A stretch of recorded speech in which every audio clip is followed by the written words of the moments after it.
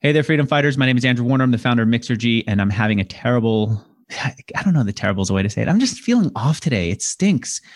I didn't shave, not because I wanted to look, but I got up for a phone call with the sponsor, and it was super early, and the sponsor canceled. They're not happy. And I'm not happy if they didn't get the numbers that they wanted. And I don't know. I just, it's sending me into a downward spiral mentally, but I don't have time to deal with it because I had phone call after phone call, and then this interview, and Adii is a good friend. He said, Andrew, we could reschedule. And I said, no, I want to talk to you right now because I feel like your book, Life Profitably, is kind of arguing with my feeling in my head. And I want to argue back with the author. All right. Adii Pienaar is the founder of multiple companies. Many of us know him as the guy who created WooCommerce. It's an e-commerce platform that works on WordPress. It was acquired by Automatic. He then created Conversio, email marketing automation for e-commerce brands. It's acquired or was acquired by Campaign Monitor. His latest company is called Cogsy. It helps e-commerce companies optimize working capital, e-commerce, this whole thing. Does your wife also have an online store that you now been tweeting about a lot? What is it? She has the biggest hair extension / hair care business or e-commerce brand in South Africa. Yeah, that's killer. So you're all e-commerced out, and then you decide to write this book, Life Profitably. And the whole premise of the book, as far as I know, is, look, don't sweat it. You don't have to make everything about business be so critical. In fact, you don't even have to be the most successful business person in the world. He must have used the phrase family man like 60 billion times in the frickin' book. Anyway, I want to talk to him about it because I don't know. I don't feel, I have all these outside interests. I'm a family man too. I never call myself that. I got kids. I got a wife. We love each other, and it's not enough. It's not. This interview where we find out about his new book, Life Profitably, which is available the day that we publish this interview. You can get it for 99 cents from Amazon because he's a marketer and he wants to probably game the Amazon algorithms, go to the chart. Yeah. All right. It's sponsored by two phenomenal companies. The first is HostGator. We'll talk to Adii about launching an e-commerce company on HostGator. And the second is TopTal. When you're hiring a developer, go to TopTal. Adii, good to have you here.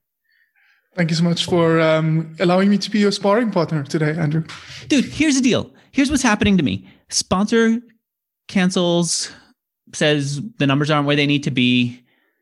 And I start to think, well, maybe the audience isn't where it needs to be. Where am I going with this? This matters. My wife sees me because we're now working from home.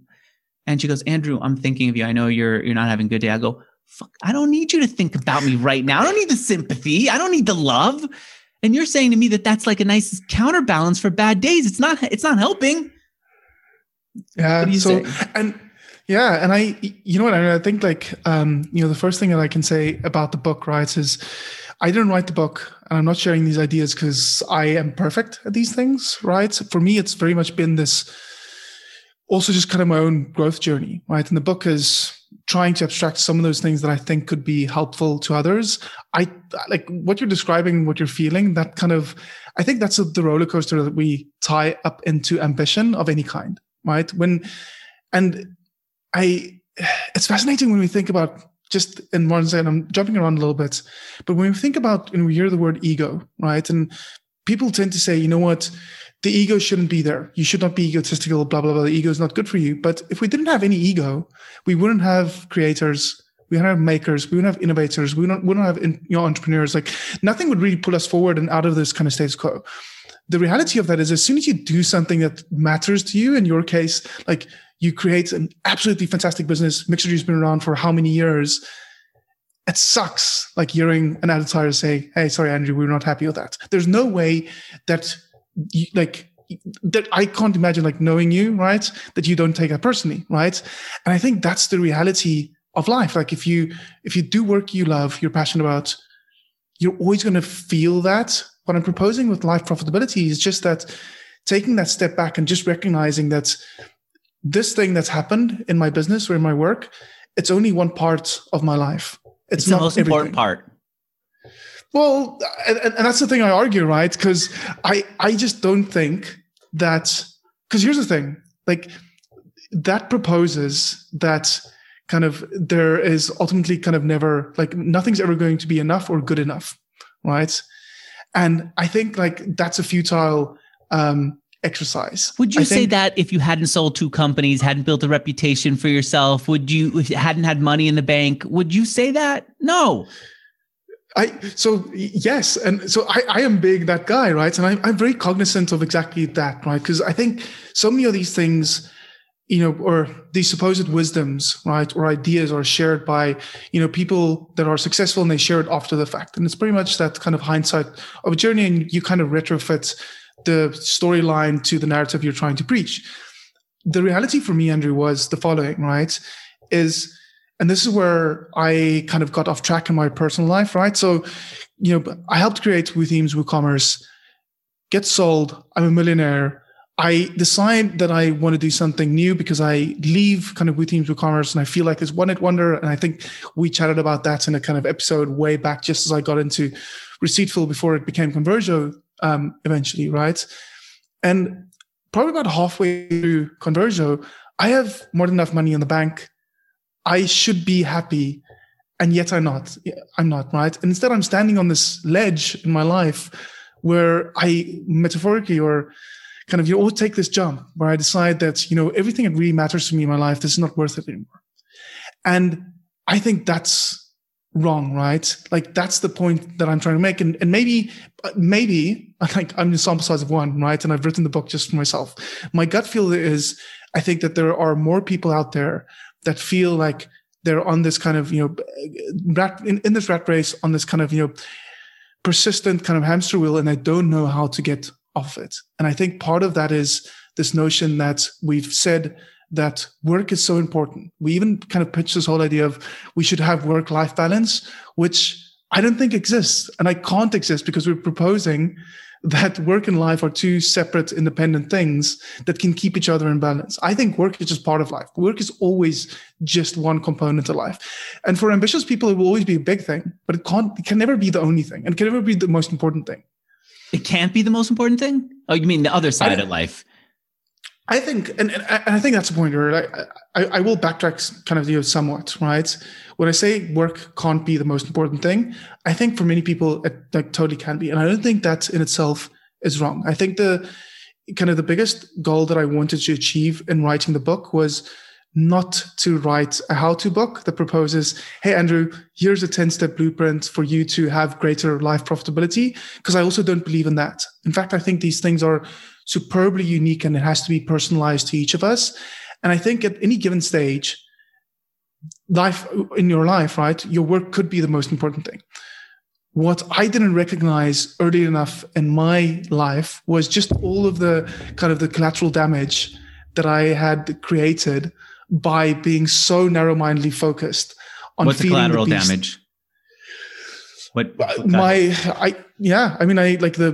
spoke about this ledge that I got to in my life. a couple of years ago, I convinced myself that the only way to fix my life is that I needed to get a divorce, for example, right? Which was a crazy idea, like, because ultimately at that stage, like, even if that happened, I would still be sitting with myself after that. And I was a big part of, like, if not the kind of 99% of the challenges that I was facing at that stage, right? What do you mean? So I have to admit, I thought about that too. I love Olivia. We have a great relationship, but I thought, man, if I get a divorce, I'll be in one of these divorcees apartment somewhere with nothing to do. I'll channel all my time and energy into work, and I'll be fine. But then I'll be able to create something really meaningful. But then I also do think that that's BS. I can do that right now. I'm just frustrated, and I feel that some kind of dramatic move might change everything. But in reality, I might end up over there, or probably likely to end up in that crappy apartment, just hating life so much that I'm unproductive again. Just like, yeah, it doesn't really help. I'd be just where I am now. What was the period? This isn't even one of my lowest. This is just a bad day. What was your lowest period where you were thinking that? Yeah, well, so probably at that point, like 3 or 4 years ago, and like what was interesting, Andrew, is that rolled into shortly thereafter rolled into a period in Converge's history, at least, that's where kind of we were on the rocks. We had hit the skids a little bit, right? We had to lay people off, and I had to challenge myself. Like, here's Adii Rockstar, builds fantastic business with WooCommerce, has all this kind of bravado about this new business. He's doing it again, and then it doesn't go as intended. Like, he took people's money, like he took investor money, and now it doesn't work out the way he thought it's going, right? And like that space, and this is towards the end of, for kind of, I'll draw the timeline. This is end of 2017 that this happens. And for about 2 or 3 months, like really tough. Like I almost to some extent, like it was almost like emotionally I had to check out of the business, yet mentally I had to be more than ever before because I needed to find out how to rejig the business. That was really tough. The reality is, and kind of fast forwarding, like a short 18 months later, right, we got acquired for kind of ultimately kind of, life-changing amount, right? So, but at that point, like end of 2017, like really, really, really, really dark. And I mean, I wrote loads of poetry at the time, for example, and Jean, my wife, refuses to read it because it is very dark. It is very negative. It's very cynical, which is very counter to being this generally, confident, positive, optimistic entrepreneur. What happened in the business? Oh, we had reporting data fail, which meant that the revenue that I thought was there, and there was like this sounds silly when dumbed down, like without kind of, because I can't expose the parties involved, but essentially there was a lag in our payouts. And I was aware of the lag, but we didn't get the reporting, wasn't available to really quantify that. So it was this moving target. So we constantly overestimated kind of revenue, and cash flow was lagging. And payouts it took us from about who? Sorry. From your customers, you mean, or from a partner? Yeah, for a partner. Okay, so someone needed to pay you money. You knew that the numbers that you were getting from them weren't up to the minute, or in fact, they were. Exactly. So there's a lag, and we don't have a way to reconcile it, but we're kind of expecting this is going to be there, and then that suddenly isn't there, and it suddenly kind of there's 15% of MRR is just not there, which meant at that stage, like I thought we were profitable, right? And then suddenly we're not profitable. Instead, like we're very close to kind of, perilously close to zero. In fact, I'll never forget, we ended November 2017, end of month cash flow was $7,300. And at that stage, we were beyond $2 million a year, right?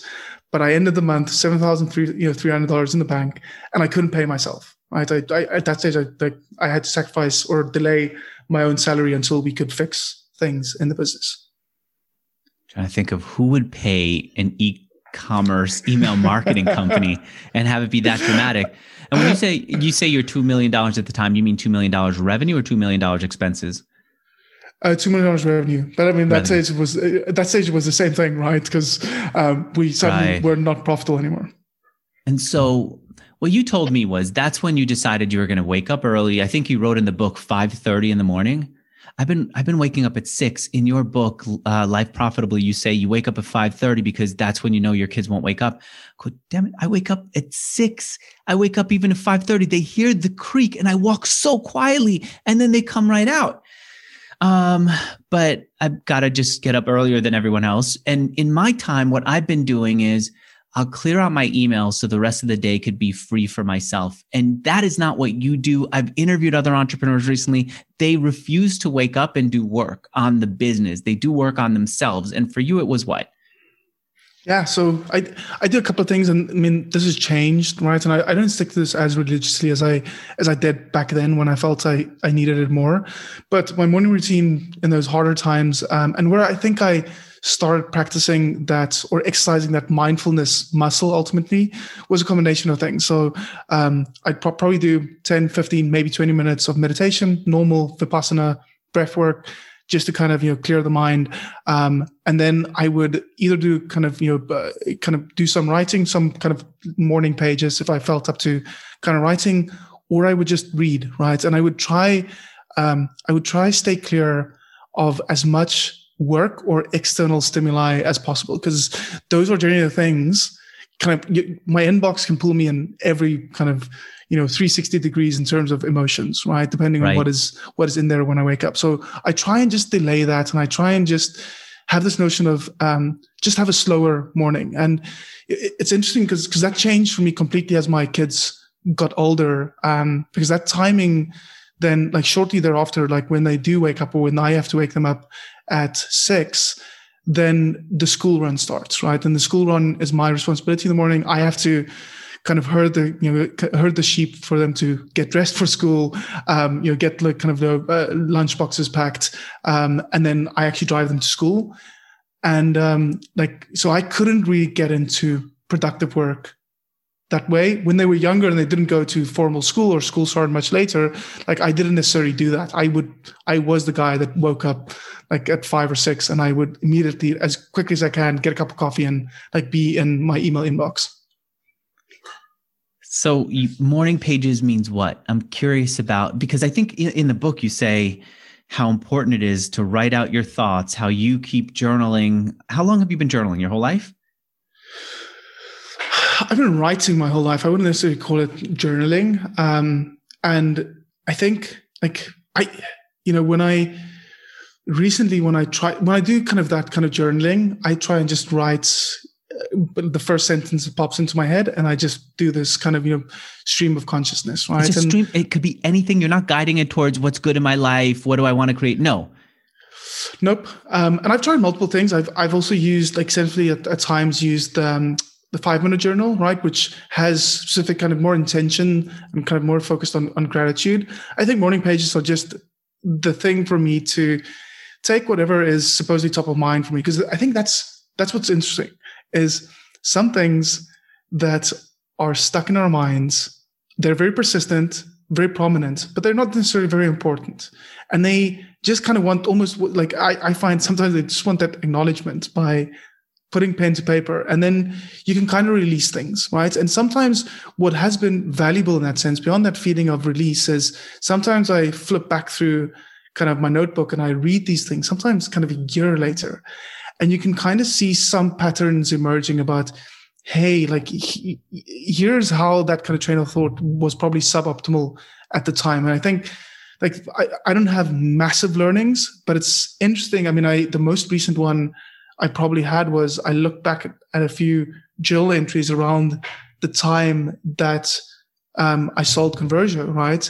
And I think there were interesting things there, like little seeds of how it was probably already evident, even though I was trying to tell myself, Adii, this is you, like, you're not going to start a new business, where, like, between the lines and what I wrote down there, the evidence was there, or the idea was there, the possibility was there that I was always going to want to build another business eventually. You're saying even as you look in the journal, you could see you're writing out, I'm not getting another job. I'm taking a 6-month sabbatical, I think you say in Life Profitably, but you read between the lines and you see that you're coming into something else.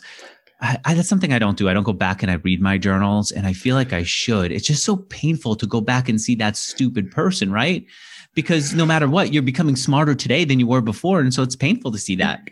I would actually just flip that narrative, right? I believe in the power of words there, and I would just flip it, like, when you see that version of yourself, like, that puts it in perspective, the progress you've made since.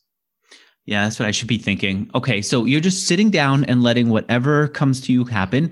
You're meditating, and then you're reading. What were you reading? Anything. The thing that I probably read kind of least at this stage is any kind of business books.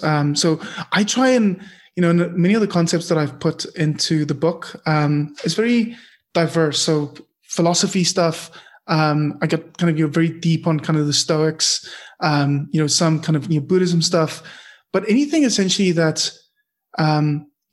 pulls kind of my mind into different directions. Like I want books to illuminate more of the universe for me, and not just read down a narrow path where I decide, like, hey, I need to learn more about sales. Let's get the 10 best sales books and read through all of them.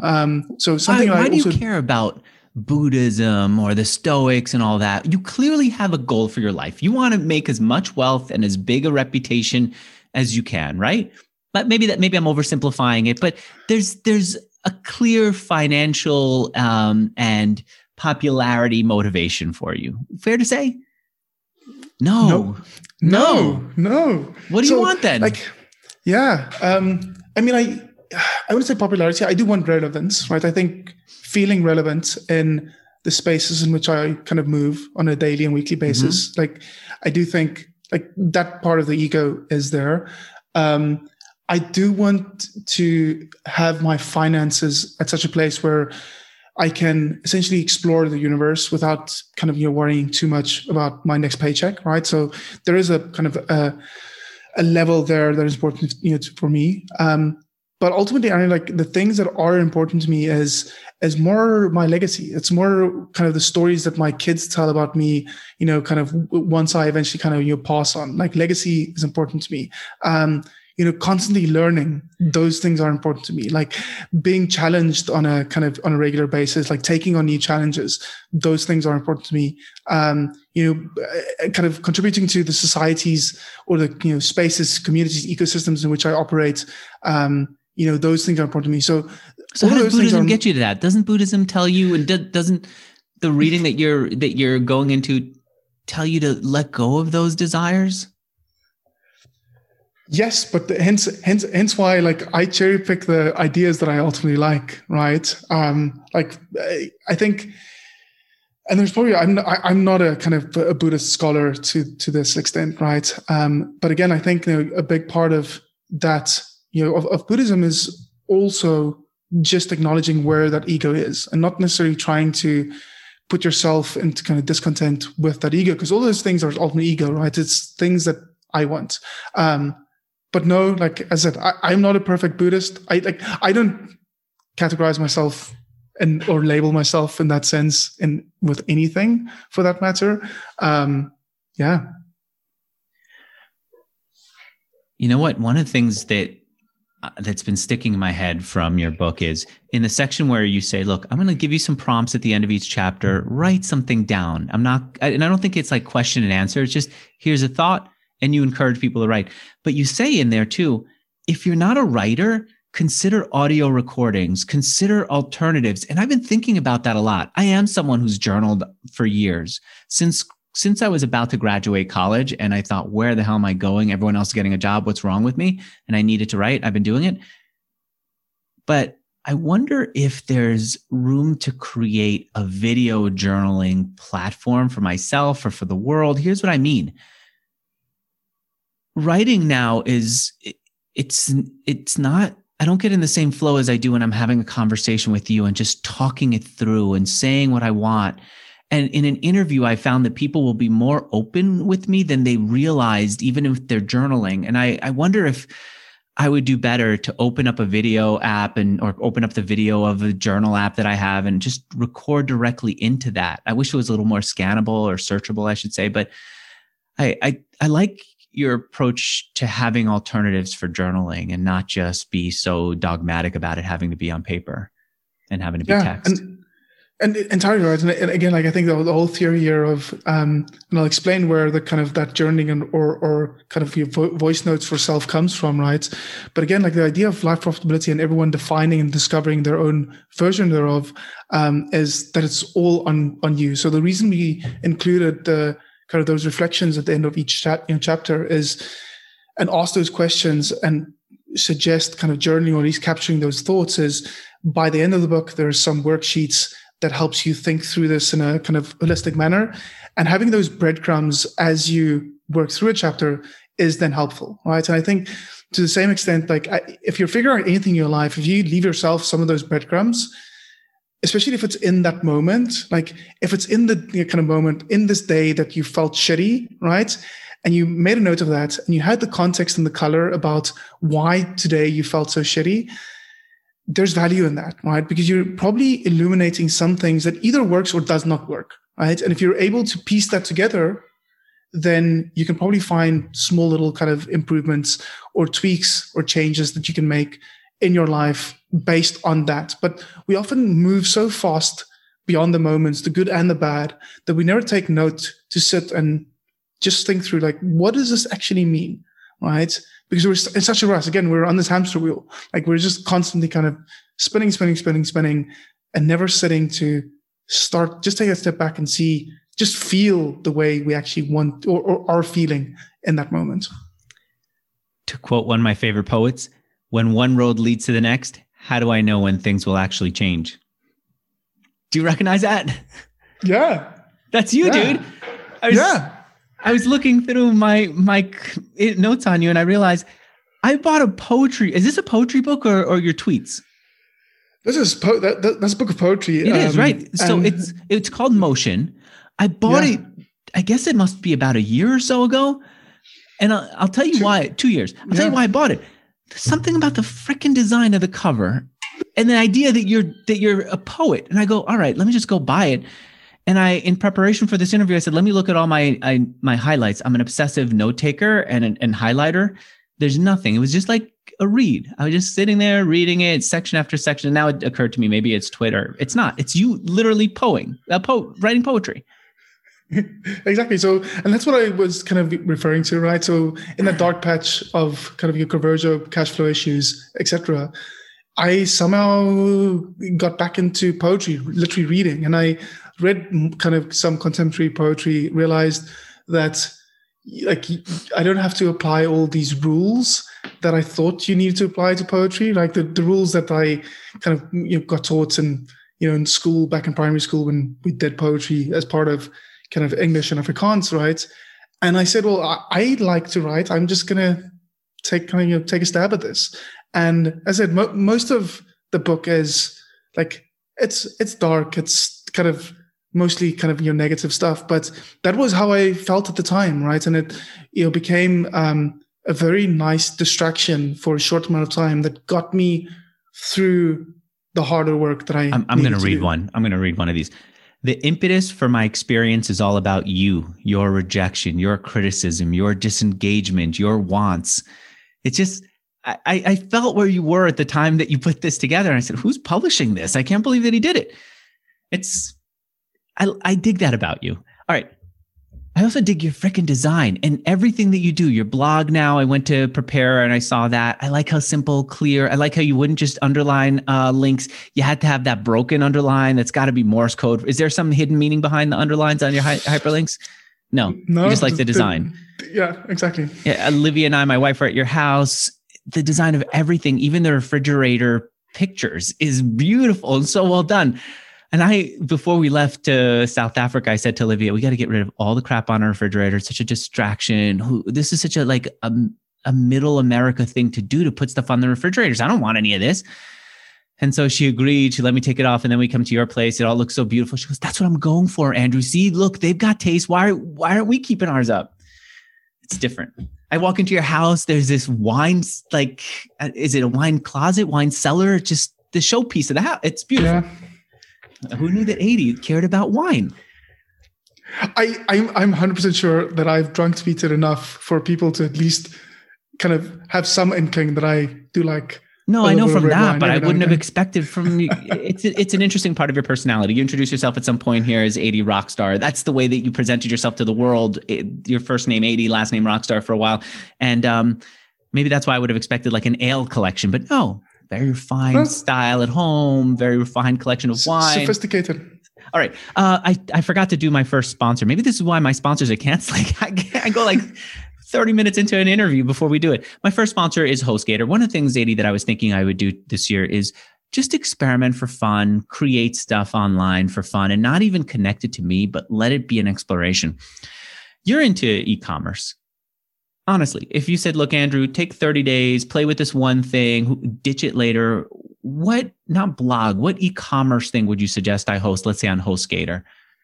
Yeah. So, I mean, I've always been biased, right? I mean, I think, WooCommerce is the sleeping giant here. And I 100% think, especially for you, Andrew, who's big on content, right?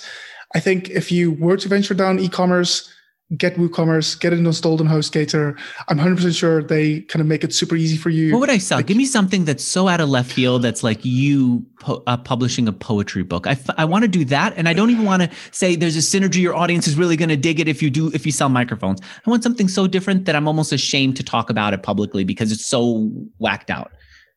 Oh, dude, like honestly, like scroll TikTok for no, don't sell hair extensions. Okay. The market's cornered, Henry. Dude, like I would probably like scroll through TikTok for 10 minutes, right? And like whatever the cool kids are doing, like that's what I would probably go for. Like, you just go to Alibaba, find a way to buy it. Should I buy it first? Yeah. Should I drop ship it? I should probably buy it and then sell it for my house, right? Yes. That's like that 100%. Like always a better customer experience. Make it is better. Like if it's something you enjoy doing, yes. Like I mean, I think but I think the most fun thing that I've seen someone make that's kind of left field is Josh Pickford over at Barometrics, which he also just sold, and he has a little company called Laser Tweets. I believe it's lasertweets.co. I've seen that. Yes. And he just kind of etches tweets onto kind of these wooden plaques, right? And it's something like he built his own tooling, does his own stuff at home where he's got this kind of workshop going. I think like that's the kind of thing, if you're into that, right, then make it. Okay. The most like into it thing that you are, just go and make that crazy thing that, right. Okay. And then put it up on WooCommerce. Why WooCommerce versus Shopify? Let's be honest. You have no financial connection to WooCommerce. Why? Yeah. And neither. And to be honest, my wife runs on Shopify, right? And when she started her business, like we had that choice. And at that stage, Shopify made more sense. I think the key thing, and as I said, hence in your situation, like when you're big on content, I think there's no platform at the moment in the world that does content better or easier, at least, than WordPress. Well, you're saying right? Because then I could use content to promote the store. Yes. Got it. And that's what I would kind of go for there. I think kind of ease of setup, app ecosystems, all of those things are similar, right? I think, Shopify definitely has some pros versus kind of versus WooCommerce and vice versa. If content is a big consideration, like I would go WordPress plus WooCommerce. I'll tell you one other reason. I love Shopify too. Here's one reason to go. I had a guest I was supposed to interview this week. He laid it out with Ari, our producer, what's going on in his business. He has the software that increases sales. Shopify wouldn't let him do it. Then Shopify did let him do it. Then he did great. Numbers are good. Then Shopify comes back and goes, we changed our minds. We don't want you to do this. And I'll tell you afterwards. He's not keeping it a secret from friends, but it's like, what kind of crazy ride is he on? And then suddenly he has this tool. He doesn't have this tool. With WooCommerce, it's just up and running. He's always had it. It's always been effective. And that's one of the benefits of being on WooCommerce, because if you go to HostGator right now, install WordPress, and then with one click, also add WooCommerce, you're going to be able to sell online. And if you don't like HostGator, you take your stuff and you move away. If you don't like what WooCommerce is doing, well, are you stuck? No, because WooCommerce isn't a company that can come and snatch your software away. They can't tell you what to do. It's your site, your software. They just happen to have made it. All right. If you go to hostgator.com/Mixergy right now and play the way that I am this year, you don't even have to send it to me. In fact, go do something in isolation the way I am. Hostgator.com/Mixergy is the URL where you get their lowest possible price. Thank you, HostGator. So how did all this journaling and poetry, you know what, let's talk about how you resolve things. And then I want to know how all the work that you did got you to resolve your business. Last we talked, you said, or when we left the story was you were down to 7,000 in the bank. What'd you do to turn it around?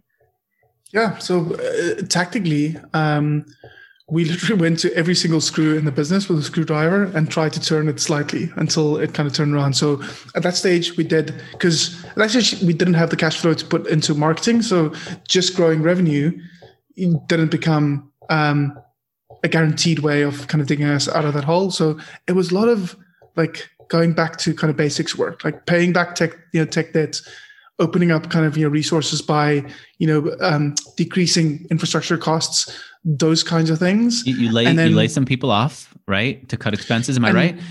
Yes. And you're saying you cut back on software that you needed, right? That you signed up for. specifically infrastructure costs, right? So any SaaS solution that you build, one of the bigger kind of costs is that infrastructure cost. So we paid back some tech debt in the product, i.e. simplified some of those operations, optimized some things that kind of, where our AWS bill was just kind of, too high. But because there's a trade-off, right, that you have to invest engineering hours to bring that down, didn't make sense before. At that stage, it makes sense. The TLDR there, Andrew, is like, it's not riveting work, right? At that stage, it's boring work. But it needed to get done. We needed to return the business to solid kind of footing so we can kind of grow and start new growth initiatives again. So I think that was one part thereof. I think the other part of it that I don't often talk about, because again, it's not that sexy, but I went through that, at least thought experiments and some, putting some of it into action, of where I decided, listen here, like, if someone comes in with an offer for X tomorrow, would I sell? If this business went to zero, would I be okay? And those were hard truths at that stage, because we were in a great trajectory before that. And I kind of, as I thought that through, some of that, I wouldn't say I was at peace, but I was a lot calmer about the possible outcomes. And at that stage, I had two parties, acquisition parties, even, and this is early 2018, interested in the business, and both were depressed, what I would call kind of depressed sales, right? Like, not lowball offers, but low relative to, especially where we eventually sold 18 months later. But I at least knew that if I needed to exit for whatever reason this stage, I had this plan B. And having that plan B created, along with the small kind of, bits of progress we were making internally, essentially reinvigorated me to start that kind of next stint or next phase of the journey. Knowing that someone would buy the business for something. It's not going to go down to nothing. Your investors might make some money. It's not ideal, but that helped calm your mind. Yeah, because I think, that it's like a graceful exit of some kind, right? And I think that's why, when you asked me about kind of, like whether it's kind of your wealth and popularity and stuff, that's why I told you upfront, like, I think that relevance is important. And the biggest challenge for me across at least my whole kind of, professional or adult kind of, career has been this fact that Adii is an entrepreneur. That's the only persona that I've ever presented to anyone else. I spent 6 weeks working for a corporate after university, before I switched to working with teams full time. And the biggest kind of, demon that's always chased me is, what is Adii if he's not an entrepreneur anymore? Mm-hmm. What is Adii if he has to tell everyone on Twitter that his business conversion went to zero, right? And he couldn't crack the nut. And like, that's like, again, realistically and rationally, like, that problem is minuscule in the greater context of the world and the universe, especially given this last year, for example, and everything that's happened. I know that, but it was also my problem, right? It was my challenge. And in my world, like, that was significant. And I was always something that was there. So just that notion that, hey, this is not going to go to zero, at least, freed up a lot of that kind of tension and stress. That happens to me too, that I won't go to zero. It's a really relaxing thought. I will still be able to go and have years of nothing while I figured the next thing out, or while I get bored of nothing and then get antsy and want to come back. It gets harder with kids though, right? Yeah. It gets harder also.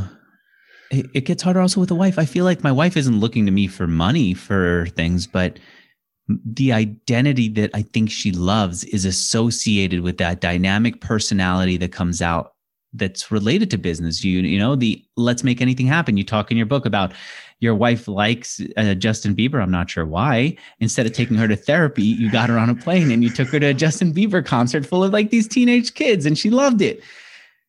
And that's the entrepreneurial excitement coming through. Maybe I need to disconnect it. It doesn't have to be entrepreneurial excitement. It's just spontaneity, right? It's an aspect of your life that doesn't have to be connected to your business. Yeah. And I think, and I think again, like, that's the point, right? I'm not trying to propose that all of those things aren't valuable. I'm not saying that entrepreneur should exist, or that I don't want to be an entrepreneur, or I'm not an entrepreneur. Like, that's not what life profitability is about. What I also just know is when me being an entrepreneur has been the only thing that's important in my life, things have been out of whack, right?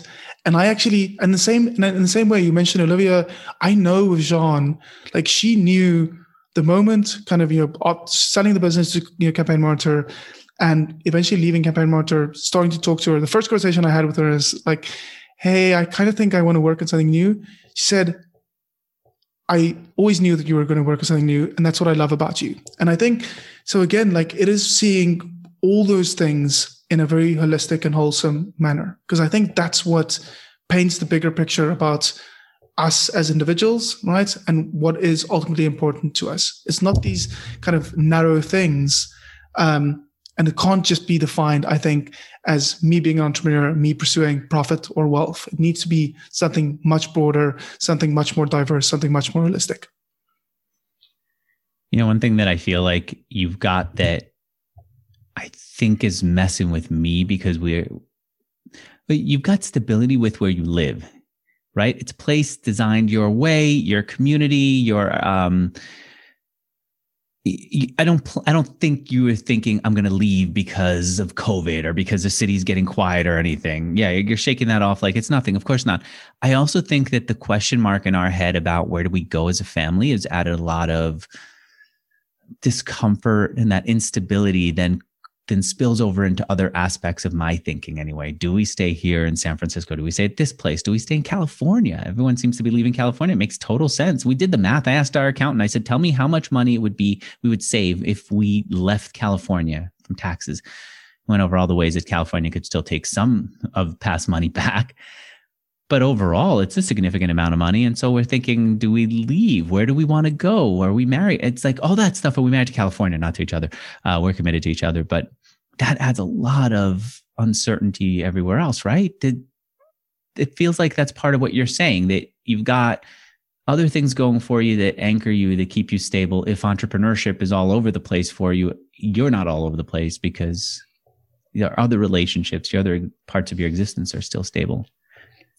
Exactly, because I think in that sense, like, I think building a business will always be tough, right? And there's always so many variables that one needs to account for, and it will always be somewhat of a kind of rocky or roller coaster ride. And you're very right, Andrew. Like, we moved away from our, like, close to our families, for example, right? 7 years ago when we moved into our current home, where you and Olivia had dinner, right? And it's more remote. It's slightly more countryside, right? Mm-hmm. And it's been an incredible move for us as a family. And the fact that we have such a stable home and family life has definitely hedged any kind of volatility and chaos-like experience in my ambitious kind of endeavors. The key thing there is, though, is I have a reciprocal responsibility there, which is I cannot work myself to the bone and then take a hollowed version of myself back to my home, back to my family, because that's not fair on them. And those are the kind of, life costs or life losses that we ultimately accumulate along this way, when it is very narrow and we're merely going after these kind of ambitious pursuits or professional pursuits or monetary pursuits. So just seeing those things as a whole, right, also means that's the definition of greater life profitability. It's just expanding that context to be much, much larger than this singular focus on just my business or just my work needs to give me kind of energy and money. All right. There's one sentence that I don't know how to, from your book, that just has been sitting with me for so long. I want to come back and read it to you. But first, let me talk about my second sponsor, because I'm feeling so bad right now. All I'm going to is, I could have done this, I could have done that. Second sponsor is TopTal. Here's what I'm thinking, that there's so many things that we built into Mixergy that I should have just hired someone from TopTal to productize and make available to everyone else. For example, you go back to one of our older interviews, you hit play, we ask you for an email address, right? automatically asks for an email address before you get the older stuff because you're coming from Google and you're probably going to tap out, and we might as well. That little thing could have been some kind of a product. If we made it for ourselves, it might have been better discipline to think about how do we make it for other people, right? Are you nodding because you're listening or nodding because you agree? If you don't agree, tell me, shake me out of my crazy thought today. Yeah, well, I mean, I wouldn't comment on the idea itself, right? But yes, I think like two things that does resonate there, and one from experience as well. And like sometimes like we can only stumble on really great like product ideas, software and otherwise, because we're so in the specific trenches of doing that thing ourselves, right? So that idea, for example, few people would be able to even stumble onto that kind of insight that this actually makes sense to build. I think that's the one thing. The other thing, and this is what I've done, like I'm not TopTal's kind of best customer in the world ever, but I have used them because what I love about them is I can essentially get something built relatively cost efficiently, and it remains a variable cost. I don't have to go hire someone full-time to do it. And it's not necessarily just a freelancer, because TopTal gives me someone that is actually verified that I am 90% sure can get me kind of what I want on budget, on kind of your time. So that is why I was nodding with what you were suggesting. Yeah. I mean, so what you're saying is, in addition to the fact that I could have productized this, and maybe the idea would have worked, maybe not, I would have a fixed cost in this, not an ongoing commitment to a developer, one developer who knows how to do it. I think that in general, we should have been thinking not how do we create for ourselves, but there are probably other people who are dealing with this. How do we develop the experience of saying we need this instead of making it just for our unique needs? We're going to spend 25% more, even if it's 100% more time on it, to make it available to others. And let's just put it out there for free. Let's just put it out there to learn, to experience. But instead, what we did was we kept saying we need something. We are going to customize it exactly to us, and then it can't get pulled out of our world because it's directly related to us. All right. From now on, the possibility, the opportunity to go to TopTal is there. And if you're listening to me and you're in a similar situation and you go to toptal.com/Mixergy, you'll get 80 hours of developer credit when you pay for your first 80 hours, in addition to a no risk trial period. I still look through the transcripts. We use Descript to auto transcribe all the interviews. They do a great job. They still transcribe TopTal as Top Towel. I'm like, what am I saying here? Is my accent that bad? It's TOPTAL. Top is in top of the mountain. Towels and Talent, toptal.com/MIXERGY. All right, here it is. Values give us courage. Page 167. I just highlighted that. Did you write that, or is that a co-author written thing? That's probably a combination of myself and my editor. It's such a good freaking line. And I think that up until a year ago, I knew up until I went to Estonia and I had this conversation, this interview with the founder of one of the creators of Twitter. I don't know if I could technically call him the official founder of, not Twitter, Skype. Anyway, with Adii, one of the creators of Skype, he just got me to see that he let go of all of his needs to create another startup, just disconnected when he had his daughter, said, I'm going to stop trying for a little bit and then see what happens. And what happened was he got excited about creating robots in his garage or something, and he started making them. Then he started battling them in robot competitions. Then he said, hey, you know what? These robots are so good. I bet they could deliver food. And suddenly they're delivering food on college campuses, and ideally medicine and other things soon too. And anyway, I just said, I'm going to let go of stuff. Up until then, I had clear values. One of my clear values was this, Adii, that if you want something, just get it. Just go after it and get it. I don't think about budgeting. I don't think about, does it make sense financially? I don't want that many crazy things anyway. If I want to go spend the money and get it. If I want to do something, go and do it. I want to get on a plane and go somewhere, go and do it. Olivia has an idea. She wants to go on a plane and go somewhere, go and do it. There's infinite money, infinite possibilities. Let's just go do what we want. That's one of the values. I never articulated it that way, but that's it. Now I'm thinking, I'm questioning everything. And then that does take away a lot of my courage, because everything is, where am I going? What am I going to do? So there isn't that grounding point of do whatever the hell you want. The money will always be there. The possibilities will always be there. Does any of that make sense? This is just, maybe this is more of a morning pages thing than a podcast statement. Which is perfectly fine, right? Buddha teaches us not to judge these thoughts and words. Half joking there, but what resonates there, Andrew, and like the way I think about that, and where values plays a big part in the book, because I reference values quite often, right? And this idea of, if someone were to read this book and they would think about their own life profitability, it doesn't really matter like where they are at in their current journey or what they think or what they've decided their next steps will be. What is crucial at that point is that they need to be in alignment with themselves, right? I.e., know kind of what your most important values are. And the reason I think that is important is very simple. It's just that as you take those next steps, there's only a single common denominator on that journey. And that's ultimately yourself, right? You can get a divorce, right? So you can get another partner, which means families can change. You can move to another country, right? New house, new friends. In your business, you can kind of, bankrupt your business, start a new business, change the idea, change team members. Absolutely everything can change. The only thing that doesn't change as quickly, at least, is you, right? Which is why I think knowing what you truly value and trying to optimize as much as possible for that, that's why it gives you courage, right? It adds energy, and it probably gives you much greater life profitability when you can honor those things. I've got tons of examples of how values gave me courage, right? Start a company, don't have any money. My value is just go for entrepreneurship. Livia and I started dating, and I had a trip planned overseas. I said, I'm going to buy you a ticket too. Instead of, worrying, what is she after? I have the courage that I'm going to make things work. Would you have an example of how values give you courage? I have other examples too, but I'm looking to see how it does it for you. Yeah, I think the most obvious one is probably in the realm of either my thirst for learning or curiosity. I know that it doesn't really matter what challenge I encounter in future, right? Or stumbling block that occurs. I know that like either kind of my curiosity to find an alternative or unique solution to that problem, or my ability to just persevere and learn through that, like I'll probably figure something out. And so how does that give you courage? Oh, to try new things because you will figure something out, because you'll read it, you'll learn it. Yeah, that makes sense. Yeah.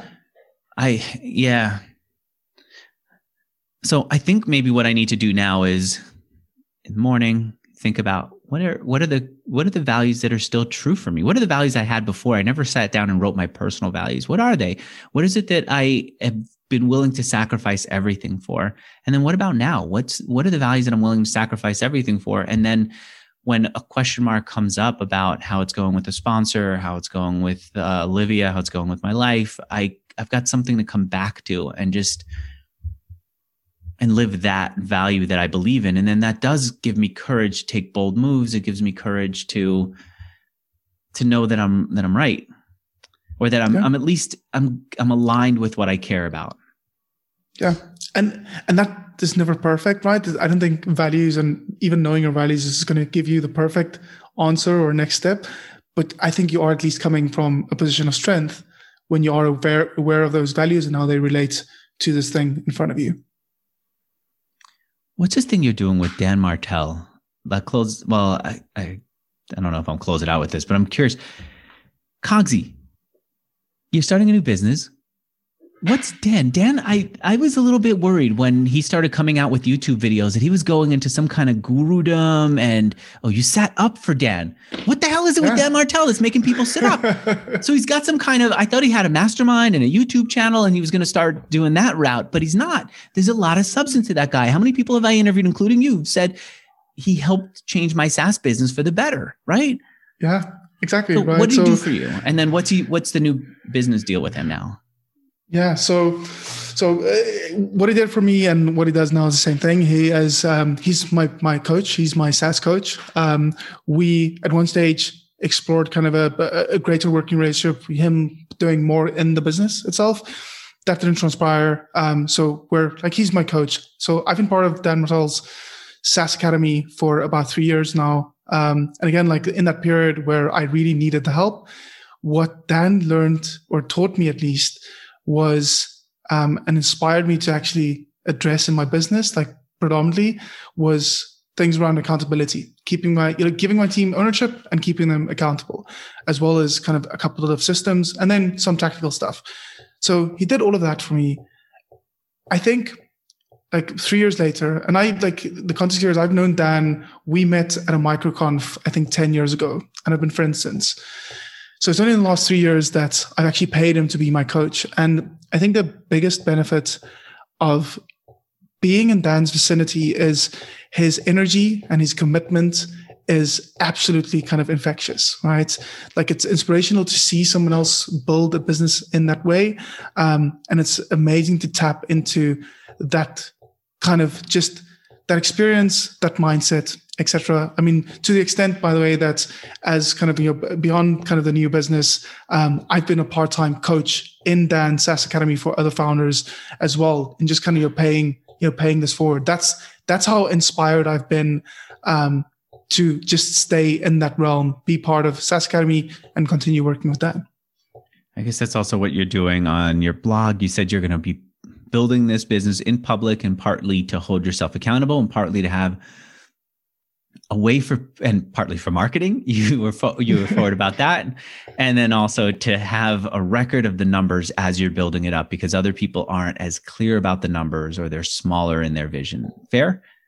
Yeah. Well, and the numbers there, like what I'm trying to share here is I'm actually trying to share my own health data there. So not just kind of your business health data. Like I think the key thing here is, Andrew, is like, I don't think I can write a book that proposes, you know, greater life profitability and this idea that you shouldn't just build a business that's profitable. It should be life profitable, and then not practice it myself, right? Or not aspire to that at least.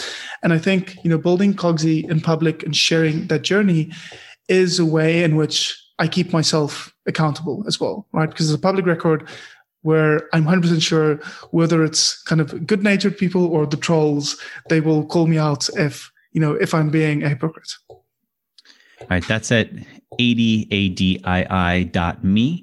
And then the book, I was kind of teasing that you, of course, are marketing it. 99 cents available right now on Amazon, the Kindle version, which frankly, for me, the only version is a digital version. I freaking hate paper versions. Don't do me a favor and send me a paper version. You do the same way?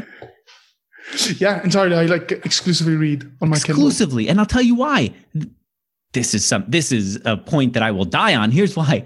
I'm talking to you right now. I need to quickly bring up your old poetry book. I don't have to scramble to my house to find it. It's right there on the iPad. And if I didn't have the iPad, it'd be on my phone or on my computer, right? And then my notes that I took on Life Profitably are going to be here forever. I just tap on it and open it up. You challenged me on Twitter. You say, do you even read any of my book? And I go, maybe I didn't read any of his books. I asked him to come on. We were talking about a topic. He says, did you even read my book? I go, did I not read it? And then I open it up. Since you sent me the PDF, I open it up in an app called Highlights. I see all my notes right there. Yeah, I read your freaking book. I read it. I like it. What else are you doing to promote the book? Yeah, loads of these, hopefully. So loads of podcast stuff, as well as publishing some new kind of, I would say, derivative content as well on my blog. So sharing some of the kind of key concepts in just kind of different ways that, you know, some of the content that essentially got cut from the book. So doing that. And then I've got a whole publishing team, hopefully behind me, that are actually experts at marketing a book that takes care of all the things. Linecrest. I wonder what they're going to do. That's Tucker Max's company, right? Yes, correct. And they've what I've seen at least, Andrew, is they have pedigree and they've got experience. And they've got a very specific formula. And I think the kind of one of the key lessons that's not related to my book that I can probably share for anyone here, and it's actually a kind of via was a recommendation from Dan as well. But there's a book called Who, Not How. And what the book essentially kind of just proposes is, like, the question should not be how do I accomplish X or do X. The question should be like, who do I need to get X done? And just that simple notion, like, I think changes a lot. And I think working with Linecrest is exactly that, right? It's not me saying, how can I, get the book to market and get my ideas to spread? It's who do I need to essentially not guarantee success, but give me the kind of, the biggest likelihood of getting my ideas out into the world. Who Not How by Dan Sullivan. Yeah, that's the one. All right. So your book, I'm looking, you know what? You were talking about derivative content. I'm going to tell you what I think would be really good derivative content. What is it? The 90-day profitability planner worksheet, right? You actually do this? Yeah. Well, I haven't yet. I followed a similar informal process, which we formalized for the book. The idea is that as I now ramp up cogsy in the next couple of months, is to actually start doing that and track that kind of myself, to really put that to practice. And that's part of the things that I actually hope to just share, whilst building in public via my blog as well, is just say, hey, here's how I am actually thinking about my life at this stage. Here's how I'm gearing it towards greater life profitability. You're saying, here's what's important to me. And you've got self, others, business, and future. And then here's what's important in each one of those areas. So for others, you've got family, you've got commercial relationships, right? Commercial stakeholders, community, and so on. And then you're rating yourself on a scale of -2 to 2 on each one of those. And then you also, and getting a number, you can see you're a numbers person in addition to being a design guy. And then you also have a planner, 3 goals for the next 90 days, value alignment, action items. Why 90 days? I think a lot of people prefer annual goals, and I've been rethinking that. 90 days seems like well, why do you think 90 days? Why are you telling people that you do 90-day goals and they should do 90-day plans? Yeah, I think when it's a year-long goal, and don't get me wrong, I think it's totally fine to have a kind of big goal that you want to accomplish in a year. But I think when we plan for those things, 90 days, at least for me, feels like a good motion where I have enough time and space to figure things out, right? Because where I stand here, if I said kind of the goal for this year is to get my revenue from $1,000 to $10,000, right? And I need to start breaking that down.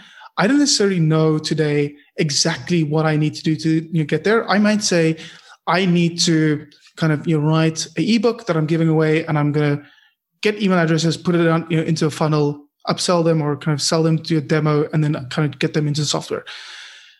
90 days feels like enough time to add that bit of time pressure that this doesn't just kind of leak into, I know, finally do this like in month 10 because it's a year-long goal, right?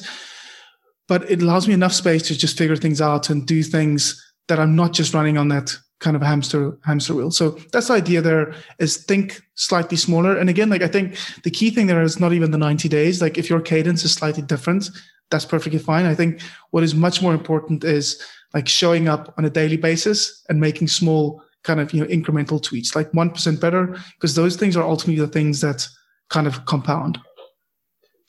All right, let's close it out. You worked hard, sold a company, life is good. What's one fun thing that you got for yourself? Anything? I've been interviewing people for years. I keep asking. The only thing that anyone ever buys is a car. Nothing. Yeah. So no, this time actually, you caught me off guard. You caught me off guard with the question there. We bought a beach house. Beautiful place on the beach, about an hour and a half away from here, on South Africa's west coast.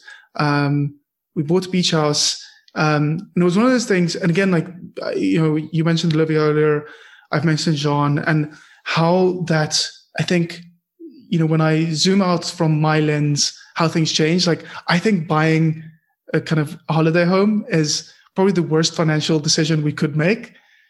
And yet in the last year, we took transfer in March, just before South Africa's first hard lockdown.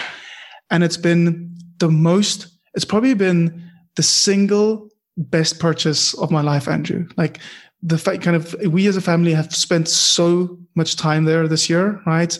And just kind of bonded as a family, because most of the time it was only the 4 of us, right? John, myself, and our 2 boys. And it's just like, it spun up so many new traditions, so many new things in our family. Like what? And it's just, well, I think for the first time ever, we play board games, right? Or when we go on a weekend, when the kids at school, for example, on Friday nights, it's burger night, right? And it's burgers on the braai. Yeah. And I've taught Adii Jr. how to actually do that so that I can sit back and have a glass of wine. He's doing it now? Right? Yes, with supervision. And he's 9. He's 9. He's 9. He's supposed to be able to do these things. Without supervision, I would not guarantee the quality. If you're a meat connoisseur or a burger connoisseur, but it should be eatable. But I think like those are the little things that's ultimately compounded from a big purchase, right? I mean, I don't want to downplay the fact that we're in a privileged position to do something like that. But yeah, I'm not a fancy cars guy, right? But when Jean ultimately convinced me that this would be a good idea for the family, like I was all in. I do feel like it's way better than a car. I guess I'm also not a car person. I get no satisfaction from being in a car. All right. Congratulations. Congratulations also on having the name Adii, which you gave yourself years ago, 2 eyes like the we. And the reason I'm congratulating you on it is because I said, I thought I saw it on Instagram. And I said, what's his Instagram handle? And I realized, oh yeah, it's going to be just Adii. How many other Adiis are there in the freaking world? It's just him. And sure enough, that's you. All right. For anyone who wants to go and get the book, go to Amazon or frankly, go anywhere else. It's Life Profitably, right? Life Profitability, the new measure of entrepreneurial success. Too many freaking tabs. Life Profitability. All right. And I want to thank the 2 sponsors who made this interview happen. The first will host your website, right? It's called HostGator. Check them out at hostgator.com/Mixergy. And the second, when you're hiring a developer, even if it's just for a tool that you need for yourselves, yes, they do have great WordPress developers and others. And whatever you create, you can share with the world. All you have to do is go to toptal.com/Mixergy. Adii, thanks so much for being here. Thanks so much, Andrew. You bet.